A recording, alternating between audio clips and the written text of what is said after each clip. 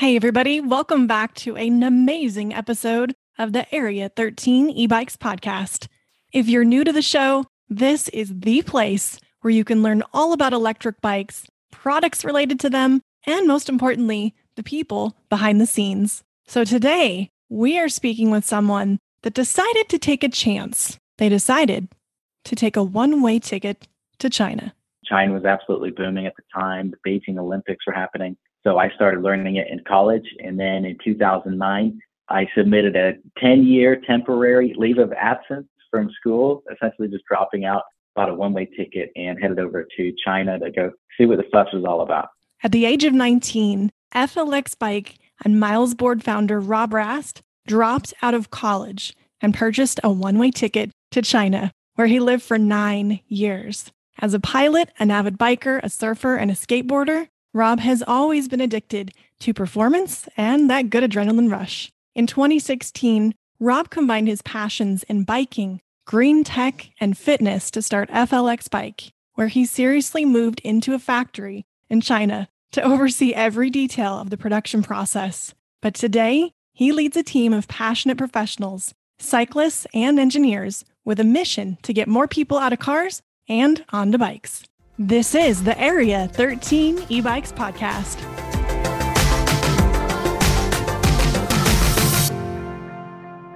All right, on today's episode, we have Rob Rast, the founder and president of FLX. Thank you so much for being with us. Jessica, thanks so much for having me on. It's an absolute pleasure to finally join the show.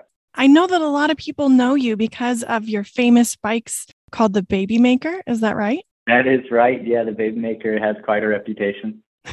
It's one of the many, actually, that has an amazing reputation. One of the taglines on your website says, "We're going to make the world a little less gray and a little more green." And I think that really says it. You're really making sure that people can get out there and enjoy some exercise and get that positive endorphin thing running through their body, right? Totally. And kind of a funny story behind that. I was living in China at the time when we first launched the company, and we would do these outdoor workout events on the weekends just to get some people together, play some football or something. And half the time the pollution would be so bad you couldn't see 2 or 3 miles in front of you, and you'd go home after playing some football and just feel absolutely sick.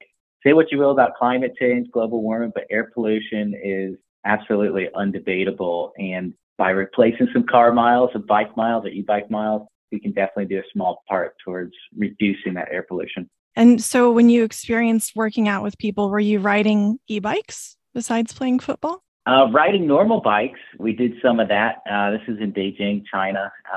But I'm big into fitness, so we'd get people together and we'd do like a outdoor workout or some flag football, soccer, things like that. So what led you to China in the first place? I had a mentor in high school, and every time I saw the guy, he was the most successful dude I knew. He would say, "Rob, if you want to be successful someday, you got to learn Chinese and go to China." And I thought he was crazy because he didn't speak Chinese, and I don't think he'd ever even been to China, but he had great vision. China was absolutely booming at the time. The Beijing Olympics were happening. So I started learning it in college. And then in 2009, I submitted a 10-year temporary leave of absence from school, essentially just dropping out, bought a one-way ticket and headed over to China to go see what the fuss was all about. Wow. And you spent a lot of that time on a bike, is that right? I did, yeah. You know, I love cycling my whole life. I've never been racing bikes or anything like that. I just like to ride. One time in China, I bought my girlfriend a bike for her birthday. I had my own road bike, and we set off on a trip around this island we were living on. It's a 500-mile round trip around the island. And by the end of day one, she was just dying. She couldn't move anymore. So she headed back, and I went on solo. And I absolutely hated it, the riding portion, because the biggest takeaway on that ride was that after about 30 miles an hour or so of riding, you get to a point of diminishing returns where you're like, why am I doing this? Why am I still riding? So did this lead you to actually building e-bikes? You wanted to change things and make them better? Yeah, that was one of the major events in my life that led to it. After that ride, I decided, hey, I'm not going to do these long rides anymore. If I want to go somewhere far, I need some power. I need a motorcycle or something. Later, I had tried my first e-bike, which was a Stromer, and I thought that was really cool. That was in about 2012. but the bike was $7,000. And I thought you could make this for 1,000 or 2,000 bucks and have it be just as good. And that's what we ended up doing in 2014. Started designing some prototypes, launched them in 2016. And we had a bike that could compete with the $7,000 Stromer that people could order for 1,000 bucks on our Indiegogo campaign. We didn't have very much experience in the bike industry or advertising marketing at all, but it really resonated with people just getting that performance and a sexy bike for that kind of money. And it took off on us.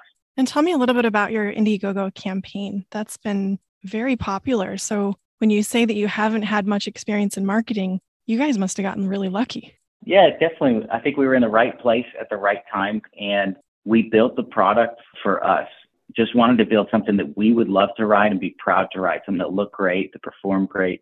And as far as launching it, we had a couple of options. One was to go out and just build a bunch of them and then figure out how to sell them. The other one was to sell them first, which is using a site like Indiegogo where we can say, hey, here's the prototypes. We're going to make you bikes just like these, and you'll get a big discount.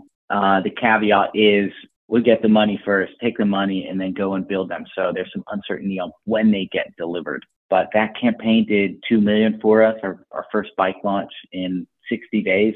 We were absolutely thrilled with that, and it's a great way to kind of kick things off and get our production running in good volume. And from there, it's been like holding on to a rocket ship.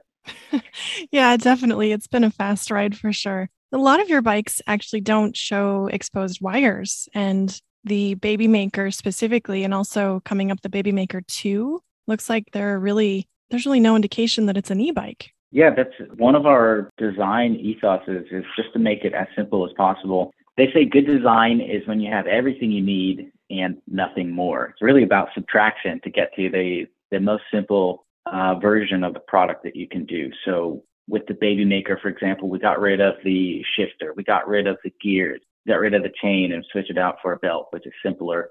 We got rid of the brake cutoffs, it's more wires, and we're left with just the most simple version of an electric bike you can have that anybody could hop on and ride regardless of training or how familiar they are with a bike. And that's really resonated with people who don't want all the fuss, but they want all the fun.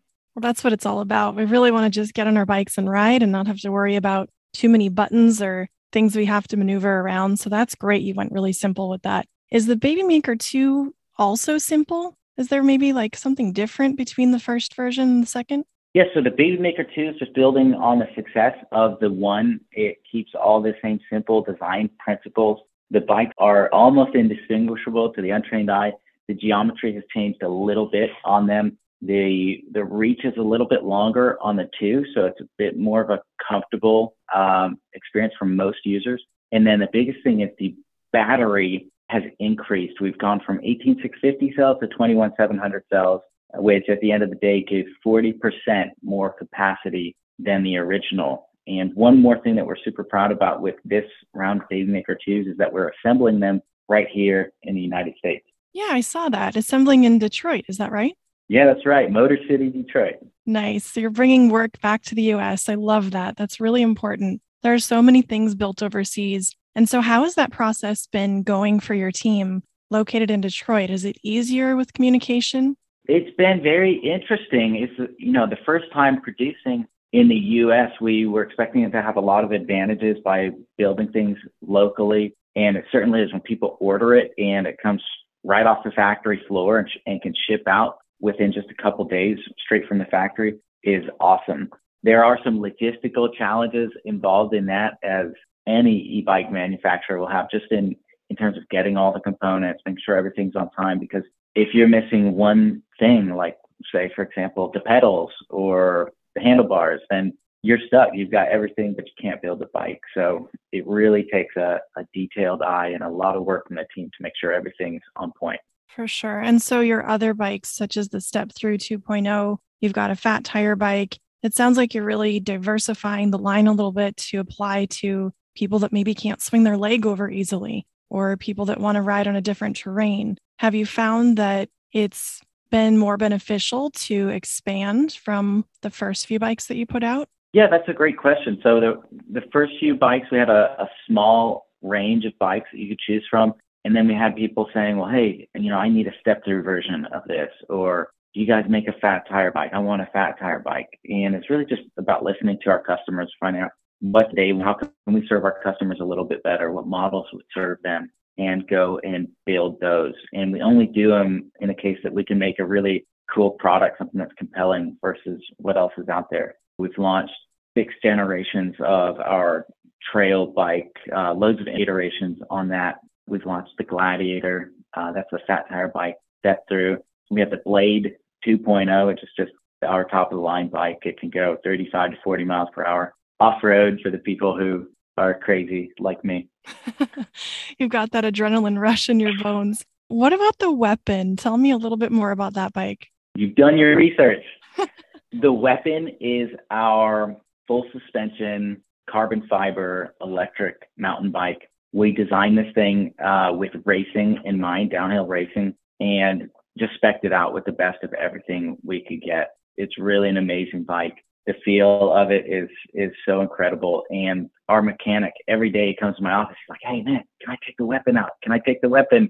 And sometimes I gotta tell him no because we gotta keep them nice for filming. But that just speaks to how fun the ride is. It's really an addictive bike, and that's going to be coming out here probably towards the end of the year. And then you have the Weapon X. I'm kind of curious why you didn't call it like the secret weapon. Ooh, I like that. Maybe it's too long. The secret weapon. That's great. The Weapon and Weapon X are 2 different specs of the same bike. The Weapon is more of a spec down version of it, and then the Weapon X is the top shelf, best of everything you can get. Kind of appeals to 2 different price brackets and types of consumers. Yeah, that makes sense. And I also saw that on your website, you sell accessories for your bike. Somebody was carrying a surfboard? Yeah, I think we do sell surf racks. It's super popular here in San Diego, especially with the Bandit bike, which is a little like bench seat cruiser e-bike. Just throwing a surfboard on that and taking it out to surf is pretty cool for the folks that live close enough to the beach to do it. That is so fun. I would think that it might get a little bit heavy. My stand-up paddleboard is quite heavy, so I would be nervous, but that's cool that it works. Very neat. Yeah, you got to watch out when you're carrying a surfboard on a bike, but the racks do pretty well. Awesome. So you're expanding, you're growing by what your customers are asking for, as any amazing e-bike company should be doing. You're bringing more to the US as far as assembly. What's next for you guys? Well, we always have multiple products in the pipeline at one time. I think we're currently prototyping 3 new models, which we're super excited about, and always looking for fun things to do. For example, a jet bike or electric airplanes, things like that. Exactly what's going to be next, I can't say, but I can say stay tuned because the future is extremely, extremely exciting. Can you tell me a little bit more about how you came up with some of the bike names? Yeah, so anytime we have a product that's coming out, a new product, we'll kind of just brainstorm, just throw names back and forth. And it's a combination of, one, does anybody else have that name? Because that'll be out if it's a bike with that name. And 2, do we like it? Does it make us excited? Does it make us laugh? So the Baby Maker is probably our most controversial name.